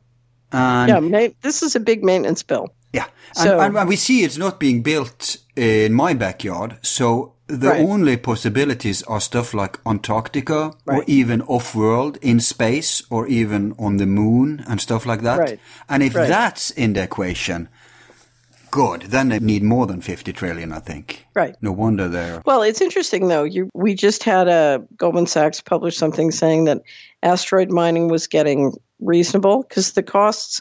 If you look at the mining industry on Earth, miners are spending more and more money and going further and further out to dig more and more rock to get smaller amounts of metal. So the margins are clearly dropping on planet, and there's great sort of push afoot to justify asteroid mining. So the question is that because they really think it's going to be economic, or they want to just justify the amount of space activity that's going on? Good point. Right. But always when they come out with something, it's because they're starting to acclimatize us for that, making us used to the idea. So they're usually far ahead of what they announce. Right. About 10 years ago, because as I was driving around the country, I started to see all these spaceports being built. And so the infrastructure was being built out. Al, you there? Yes. Can you hear me? Hello? Hello? Al? Yes? Can you hear me? Can you hear me now? What happened? I guess you said something you were not supposed to. I heard you all the time. Okay, so I started to drive around the country, and I started to see spaceports being built all over the country, but you didn't hear anything about it in the press. It was just they were popping up all over the country, and that initially started to get me interested. And then I started to look at the budgets, and I realized we were seeing fantastic growth in the Asian space programs. And I don't know if you've ever read my annual wrap-up that not this last year, but the year before, we did it on space. And I came to the conclusion that the reason we rebalanced the global economy was to dramatically accelerate our shift in becoming a multiplanetary civilization, because to do it, we needed the Chinese and the Indian engineering programs. We needed basically, if you look at what Japan, Korea, China, and India are doing in space, it's quite extraordinary. It's sophisticated? Oh, very. And, the Chinese now have more people working in their space program than the Americans. So I think if you want to become a multiplanetary civilization and you want that number of engineers helping you do that. Of course, they dumbed down and ruined America, so they need now talent elsewhere. Right, exactly. So they're even expropriating that work. Wow. Yeah, but if you look, I know in 1997, I was negotiating joint ventures in software development in China. Yeah. And it would cost me $150,000 to get a really good database developer who went to MIT in Washington. It would cost me $10,000 in Beijing or Shanghai. Right. So, well, why don't I just use some of these exotic spacecrafts in, let's say, in war? Well, it's probably because they want the war to go on and on. They don't want to, win it or anything. Well, but if you look at some of the disaster capitalism that's been going on, I would say that they have been using the exotic technology. So there's, of course, the question of exactly what happened in 9/11 mechanically. Yeah. And what was used to bring down the buildings. But also, if you look at, so I'll tell you my Indonesia tsunami story. Mm-hmm. About 2 or 3 weeks before the Indonesia tsunami, I had a client who wanted a World Bond Fund, and I spent a lot of time researching them and chose two, one of which was a closed-end fund that had about 15% of its paper, 10 or 15% in Indonesian sovereign debt. And then a week after he purchased it, bam, it went down. So it went down by the exact percentage of the Indonesian sovereign debt for no reason. We couldn't figure it out. I'd never seen anything like it. I was stunned. Yeah. Such a thing couldn't happen. So we called the sponsor. It was a very good sponsor. What's going on? Why is this happening? Oh, at the same time, there was massive insider trading. Massive sales. Huh. So I was like, what is going on? And then the Indonesian tsunami happened, and I realized, they knew. They knew a week ahead of time. Yeah. They traded it. So that was engineered, probably. All I can tell you is they knew it was going to happen a week ahead of time. And they're not prophetic. So, like Kennedy said, things doesn't just happen, it's made to happen. Exactly. Yeah. That was my point about Alan Greenspan. Yeah, I got that. And that's why I'm wondering how many are in on this, just knowing. Well, but here's the thing. The greatest cover story in the world is that government is incompetent and people are stupid. That's a cover story. Right. It's a complete cover story. Don't buy it. And, of course, the greatest cover story of all is complexity. It's really complicated. Yeah. We can't understand it. It's blah, blah, blah, blah, blah, Well, they do manage to make economics look complex to most people. Yeah, but here's the thing. One of the shifts of consciousness it has to have is every citizen needs to understand, I can understand it. It can be made simple enough. So if I look at a bridge, the architectural specifications are complicated, and I couldn't draw that. But I can understand a picture. Yeah. A picture can have integrity for what that bridge looks like and how it's built, and I can understand that. So if you and I don't understand... Yeah, have you seen Money's Debt, those cartoons? Yeah. That helped me understand the debt economy. Okay. That was pictures.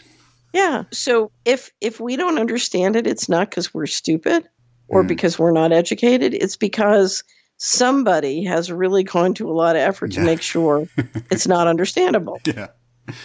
Yeah. So gibberish. Part of our consciousness has got to be, I can understand and I will take responsibility to understand, and I will not allow anybody or anything to make me ashamed that I don't understand.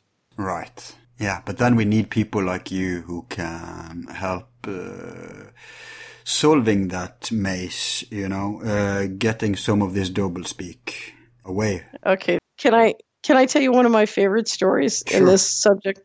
So I took a Bible class in 1998 that was fabulous. And it was taught by the co-pastor at the church, but she had a teaching assistant who was one of the best teachers I've ever had in my life. And she was a paralegal at a Washington law firm. Mm. And so she came to me one day and she said, "Can I talk to you?" I said, "Sure." She said, all my wealth is in my home and in my 401k at the law firm. And I'm trying to make up my mind what to invest it in, but I don't understand the investment options. And I've tried to understand, but it just doesn't make any sense to me. Would you help me? I said, "Sure." So she sent me the prospectus for the investment she was interested in investing in. It's mortgage-backed securities. Now, Al, I had been a partner at one of the top investment banks. I had an MBA from the Wharton School.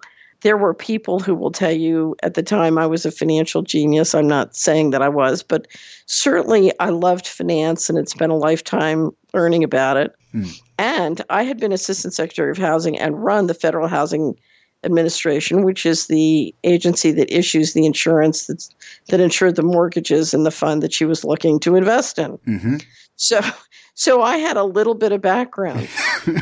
A little bit. So I read this prospectus and I couldn't understand a word. I mean, I just couldn't understand it. So I called her and I said, do you mind if I get on the phone with the person? One of her problems was the person who was in charge of explaining it to her. You have a customer support line and you call. Was really mean to her and she felt intimidated. Now, I didn't believe anything could intimidate this woman. She could get up and on a Monday night make the exodus fascinating to 250 people. So this was a fearless woman. So so we get on the phone with this woman and she's just tearing me to shreds. She's so mean. And so finally I said to her, let me explain something. I have not properly introduce myself. I have an MBA from Wharton in finance. I was a partner and member of the board of directors of Wall Street Investment Bank. I was then Assistant Secretary of Housing that ran the federal housing mortgage insurance funds that insured the mortgages in this portfolio. And if I don't understand this, then no one can understand this. So I don't care how mean you're going to be to me. I'm going to keep asking questions because I know I can figure it out. And if I can't figure it out, no one can figure it out. So she cracked and then admitted the reason she was being mean is she couldn't understand it. Right. It was a defense mechanism. Yeah. I said, so, okay, we're three smart people. Between the three of us, we ought to be able to figure this out. How did it go? It went great. The three of us sat on the phone and worked together. And between the three of us, we figured it out in plain English what it was and how it worked. Okay. And it was fun. It got fun. It was fun. Once they realized I couldn't understand it, they didn't feel so bad. But what was the source of the confusion? The source of the confusion was the people doing all the securities fraud had really powerful, expensive lawyers and made sure that all this stuff was so confusing that no one would ever be able to figure out what the hell was going on. Yeah. It doesn't have to be that obtuse. It really doesn't. So anyway, but the moral of the story, and I finally realized after, I don't know, it was a while later, she's probably investing in all the predatory lending that's threatening the value of her own home. Yeah. So the complexity is a cover story. It doesn't, the architectural specifications on something for good reason have to be complex, just like they are on a bridge or water and sewer system. But you should be able to understand how things work. And if you don't, then something wrong is going on and it's not your fault. Particularly if it's governmental in nature. The government obligated. I mean, no wonder people have trouble electing politicians who present a model that people are supposed to agree with, let alone understand. So, okay. Here's the thing: if you're voting for a politician and you don't have understandable financial documents that show you the sources and uses of the cash flows and credit of what that politician is talking about, then you're not having a conversation, you're having an entertainment. Okay, but let's take a practical example. Okay. Say a chap like Bernie. When he says, hey, we're fed up with this looting, and now it's time for the companies to pay their fair share. And then the others say, no, we can't afford it. But then you see that they funnel billions into the military. That's just wasted. Okay, so let me be tough on Bernie. Yeah, but let me just make this point. Then I'm saying even if his system wouldn't work, then it doesn't matter anyway because the economy is rigged. So basically what he's just saying is let's take some of their money and force it back into us because it's rigged anyway. Right. It's just a loot anyway. You see what I mean? Yeah. Then that actually becomes plausible.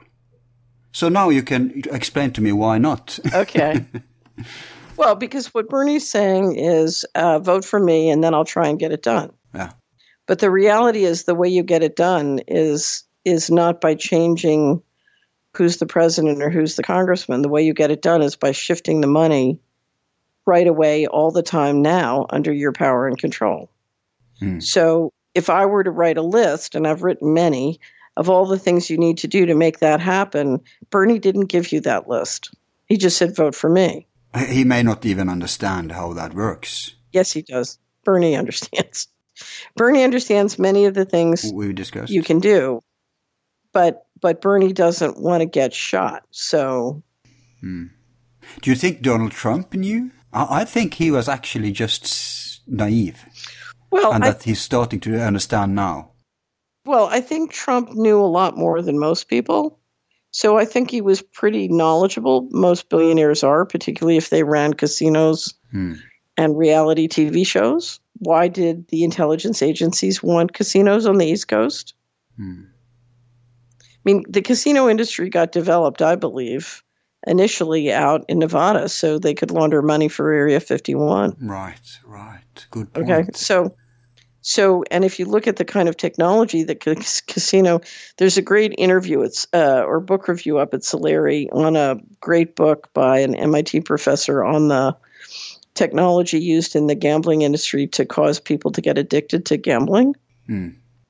So if you look at, and reality TV show, of course, thrive on entrainment technology and subliminal programming. So whether it's the addiction creating mind control technologies that casinos or reality TV shows use, or, what casinos were really created to do.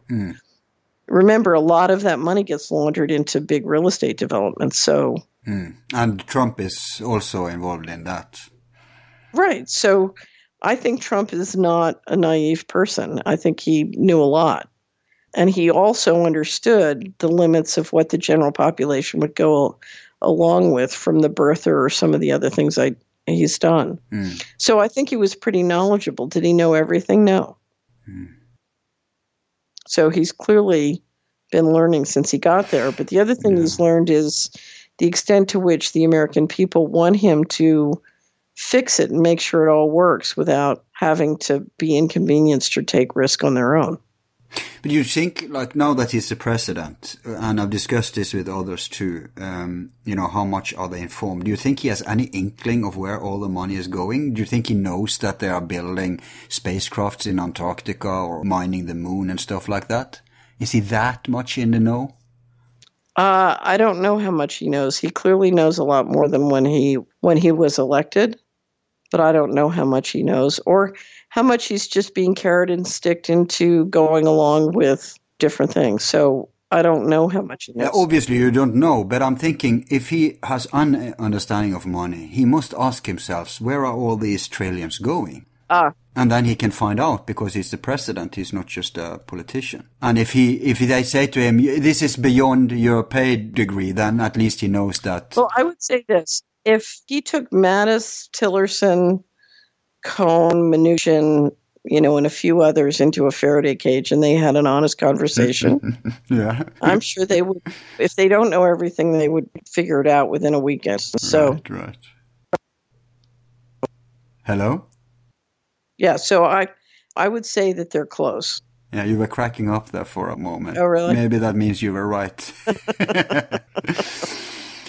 Because, we've had a few programs with some people on the whereabouts of the post-Nazi network. Bormann's exile Nazi state, Okay. You heard about that? Yeah. And every single time, and we had a lot of guests on a lot of different topics, but every time we're tracking down this path, something happens. Yep. I mean, people, like we had Carter Heydrich on, bam, all the power in his neighborhood went off. With Joseph, it happens often, so that goes without saying. Yep. We had the investigative journalist who lives in Argentina, who's the world foremost expert on Odessa, Martin Bormann, and her line went dead exactly at the moment we had appointed, and she got her line back exactly at the moment where we were supposed to be done. Yep. And now today with you, we talk about related matters. I'll not be surprised if you're gone. Okay, I think we got it covered then, Catherine. Okay. Just a question about wars, because you're saying all the time that they are deliberately... This is a system where they deliberately count on ruining not just people, actually, but all life. Yeah. But you think the wars, one of the points of the wars, of course, at the one hand, they have to make an excuse for where all the money in military is going, right? If it's a really bigger war, or at least a bigger military operation going on, then they need a cover operation. And what's better than the petty wars on poor countries on earth? So that's one thing. And of course, they need to keep the military industrial companies earn money and have those wheels going. Yeah. But all this unnecessary pain and suffering, could that be just to train? I'm thinking at the one hand, they need to train soldiers so they can pick elite soldiers for like we know the Gary McKinnon, the hacker, he discovered there were air fleets of soldiers and stuff. Right. But on the other hand, they also need to desensitize people because if they're going to put them into basically UFOs. Well, you see what I mean? Yeah, it's the most powerful person is someone who can maintain an independent and clean field who is coherent. So clean, clear, coherent people are hard to control. Mm. There's no doubt that war and chaos keep people in a state of incoherence and make it much easier for you to control and manipulate their fields and to basically create the field. And you want the field to resonate with your machines as opposed to with life. Yeah. So, Good point. Right. So that's part of it. I mean, another question is, and I don't know the answer, are we looking at psychic harvesting? In other words, are we trying to sort of psychically harvest the human race? And so inflicting pain brings, I've seen leaders who literally, they need to destroy somebody on a regular schedule. It's like their fix. Yeah. It gives them a rush. It gives them a thrill. Yeah. Let me just tell you before we close, one of my favorite stories from Carl Jung. Mm-hmm. It's up on my website. You can find it by doing a search for a commentary called Karma Means You Don't Get Away with Anything. And when Jung... Very good. Jung was in private practice, and he had a woman come to see him who was dressed in a very aristocratic mode. Mm-hmm. And she said to him, I'm not going to give you my name because I'm only going to come once. I have a belief that if I tell you my story, I can somehow clear it. So I'm going to try and clear this energetically by telling you my story, and then I'm never coming again. So here was her story as she was from a very wealthy aristocratic background. And as a young woman, she had fallen in love with her best friend's husband, and she couldn't reconcile the tension. So given that she'd gone to medical school, given her knowledge of medicine, she was able to kill her best friend and get away with it. And shortly thereafter, she married her best friend's husband, and shortly thereafter got pregnant. He died before the baby was born, so she lost him. And from the time the baby was born on, she said the child just hated her and had run off at a very young age, and she had no idea where she was.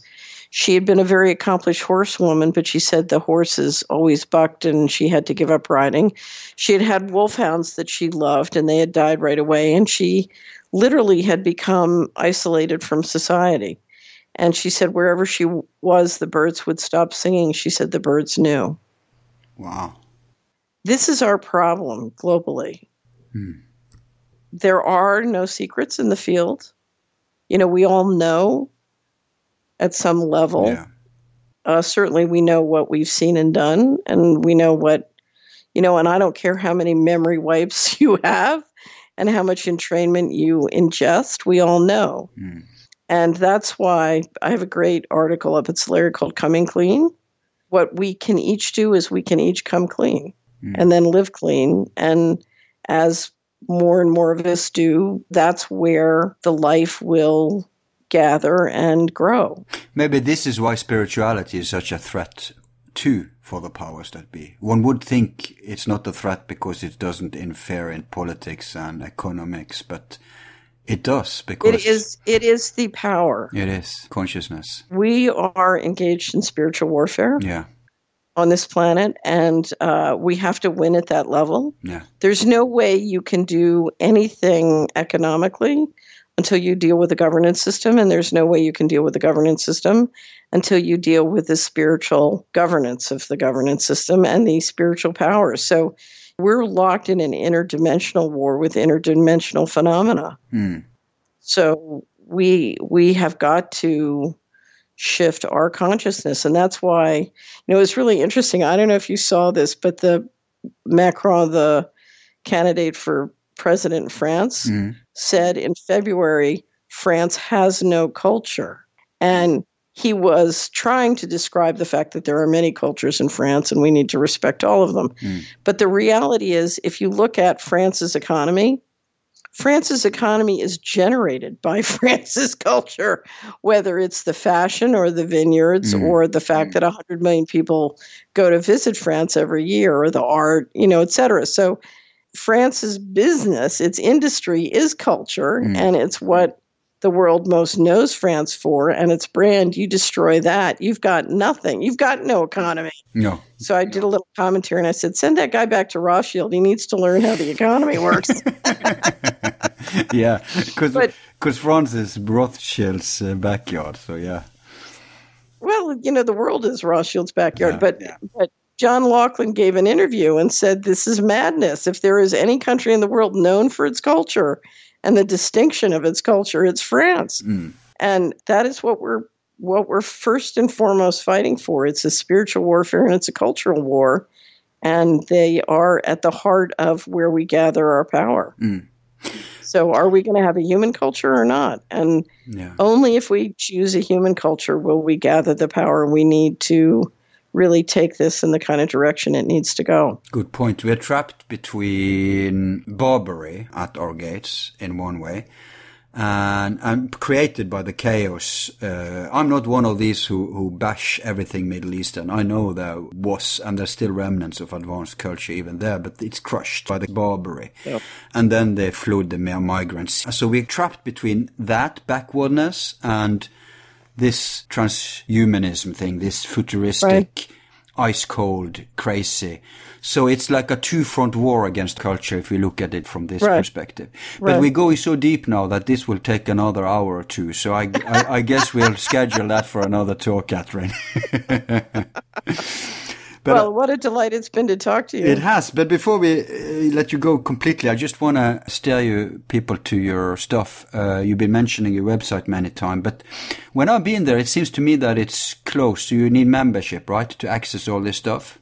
Actually, we have a tremendous amount that's public. There is so most of our weekly interviews are subscription only. We don't take advertisement. We don't take donations. So we're entirely supported by... You don't even take donations? Wow. Okay. No. Well, if somebody sends us one, we'll, but usually the only donations we take, we're doing a crowdfunding for Dr. Farrell's new virtual pipe organ. I've heard about that. Which has been a smashing success. Really? Smashing. But is it financed now? It's done in 3 phases, and the first 2 phases are $33,000, and we have financed, or $29,000. Wait, let me check. Is it that expensive? Jesus. Oh, yeah. No, this is a big organ. Now, the pipes are virtual, but they're quite expensive. You have laptops and you have all sorts of software and digital stuff. Have you checked that he has room for this gigantic monster? Okay. I've checked the living room and I've paced it all out. And if you look at the planning that's gone into doing this, it's been quite astonishing. We have a whole website with all sorts of audios and videos and discussion. Yeah. And the planning was enormous. So wait, I'm just looking at the budget. Okay, so phase 1 we finished funding in several months ago, and that was $18,500. And then phase 2 is $10,000, and we just finished that. So we now are basically at approximately $29,000, and we have another $4,500 to go. The total budget is going to be $33,000 31. And then if you look at the two sponsors, Solari is one of the sponsors, we financed another, say, $5,000 or $6,000. So all told, the whole project's probably going to end up costing about $40,000, but it's a huge success. Wow, you can buy a house for that. A small one. Or a car. Right, but you can also buy one of the world's finest virtual pipe organs. There's a little picture on the website. You can see it. But it's very interesting because Joseph is very big on culture and the importance of culture. And so he started to try and educate. He really got me to see this because, my beat is money, and that's what I think about. But money plays on the platform of culture. And so as soon as he convinced me, okay, we have to do what we can do to preserve Western civilization, being an investment banker, the first thing I said was, well, what's my action? What do I do? And I kept pestering him. How about this? How about that? What do I do? I need to make a contribution. And then I was sitting with him in his kitchen one day. I just stopped by visiting as I drove across the country. And I started talking to him about why he didn't play the organ, because whenever he talks about organs and playing the organ, he just gets he gets ecstatically happy. He just he looks like he is channeling Bach. Which he did in one of his compositions. We used it in one of our movies. He just turns into a whole, and I said, well, you've got to play.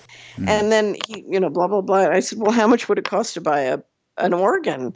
And he said, oh, it's prohibitively expensive. And I said, well, what if we crowdfunded one? And what happened was he's got a wonderful ally named Chuck McCorkle who agreed to do this with me, because it's a tremendous amount of work to get it all designed out and figured out and ordered and done. So it's going to be built from the ground up. Oh, yeah, no, it's being built now. In fact, we're hoping to get pictures next week. But here's what happened. So it was during the election. And, of course, many of us, Joseph and I, basically thought if the Clintons won, it was going to, our life expectancy in the United States was maybe a week. So it was a very depressing time.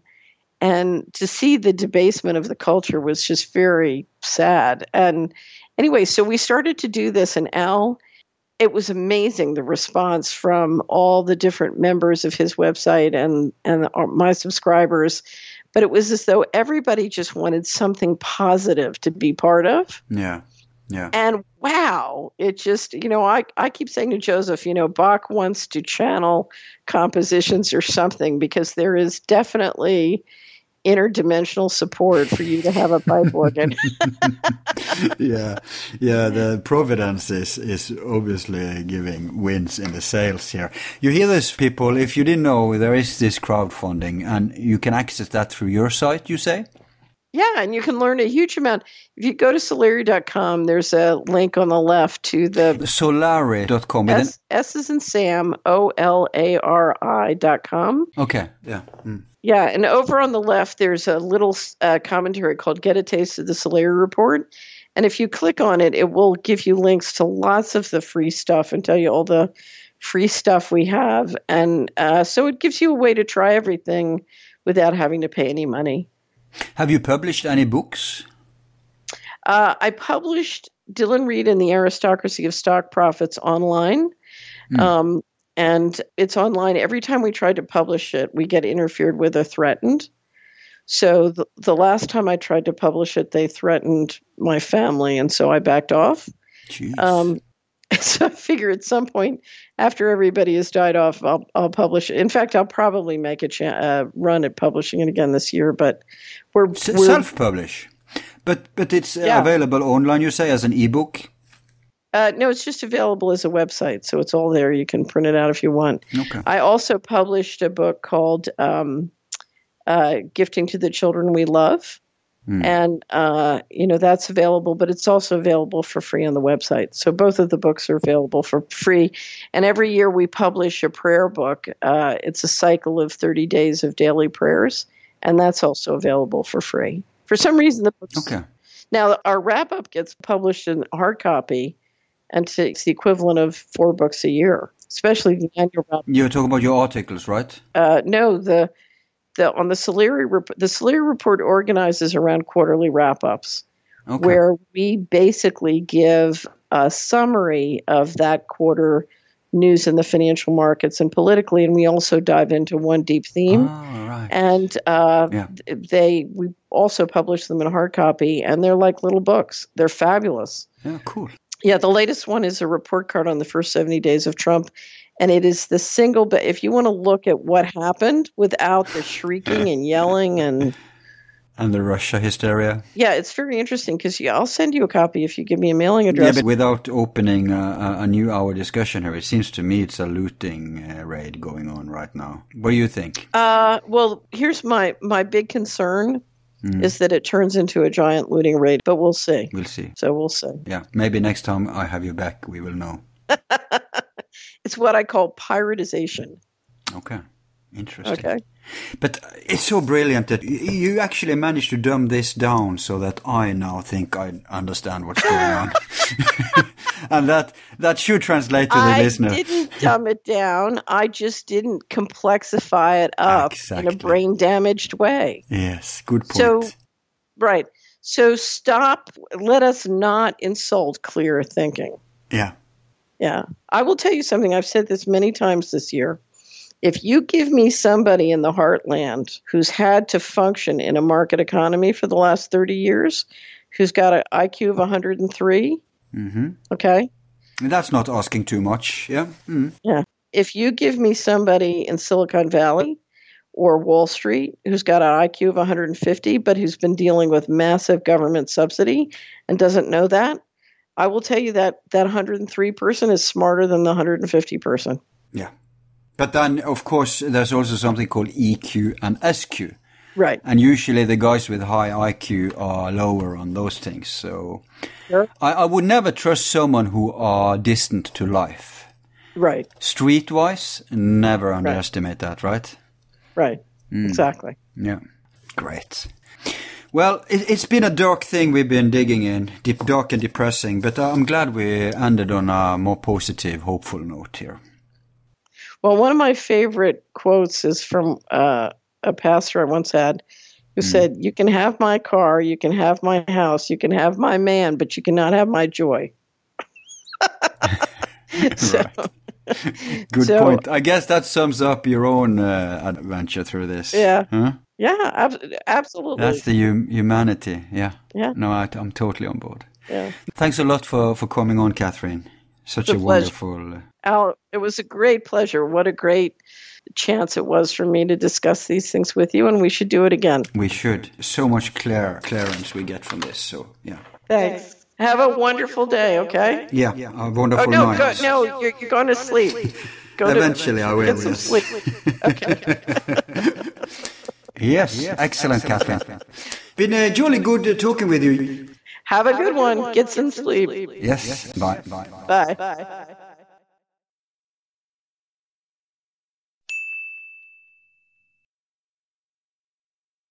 And thank you for listening to Forum Borealis.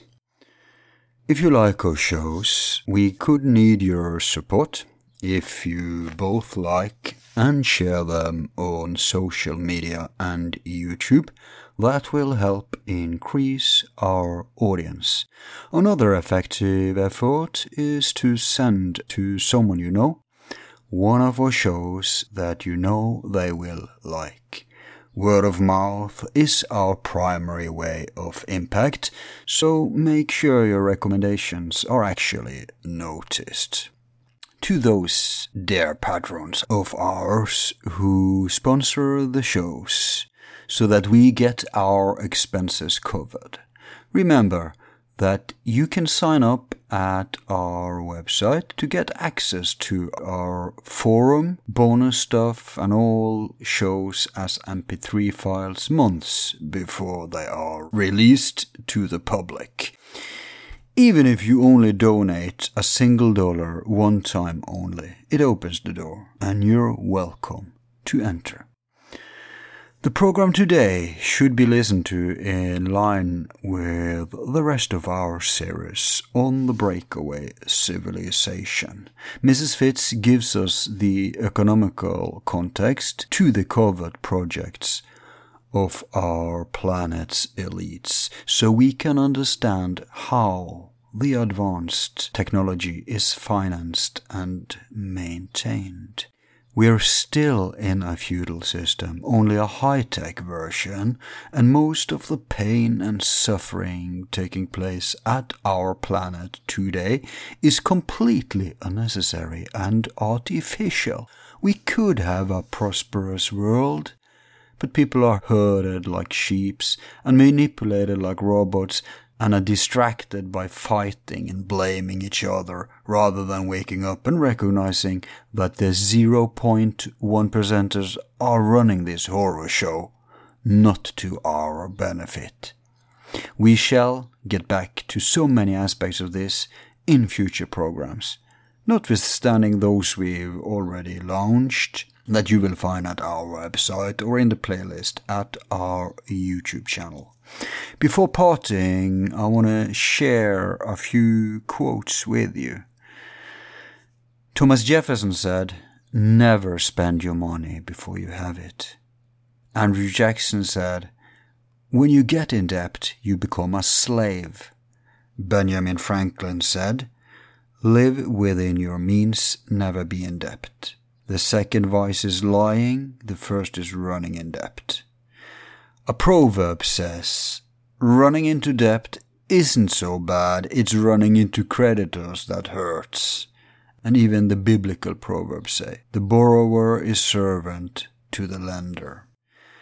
And here we are, collectively enslaved by a debt economy, forced to fight each other to keep head above water, with a certain amount of us bound to rot at the bottom, a few to be the prostituted servants of the elite, and the many to be trapped in the rat race, like lemmings on a treadmill.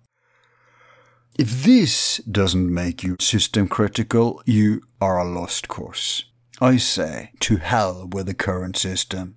Stop fighting an imagined enemy at the other side of the artificial axis of left hand, right hand, and let's hit upwards as a unified fist. Otherwise you're playing right into their divide and conquer strategy. That's working so well for them, because that's the real economy, like a pyramid, bottom up, not left right. We, the masses, against the oligarchs and their handyman. Get into your head that it's all about authoritarianism and centralism versus liberty and autonomy. Never, ever support anything stanching of the former, and always back anything of the latter, no matter if it's presented in a left or right package. Just don't care about labels and colors. See behind. Where is the force pushing? In what direction? I could keep this rant going, but that's it for now. Your dissident host has been Al. Thanks to my team and our patrons. That's you. Be seeing you.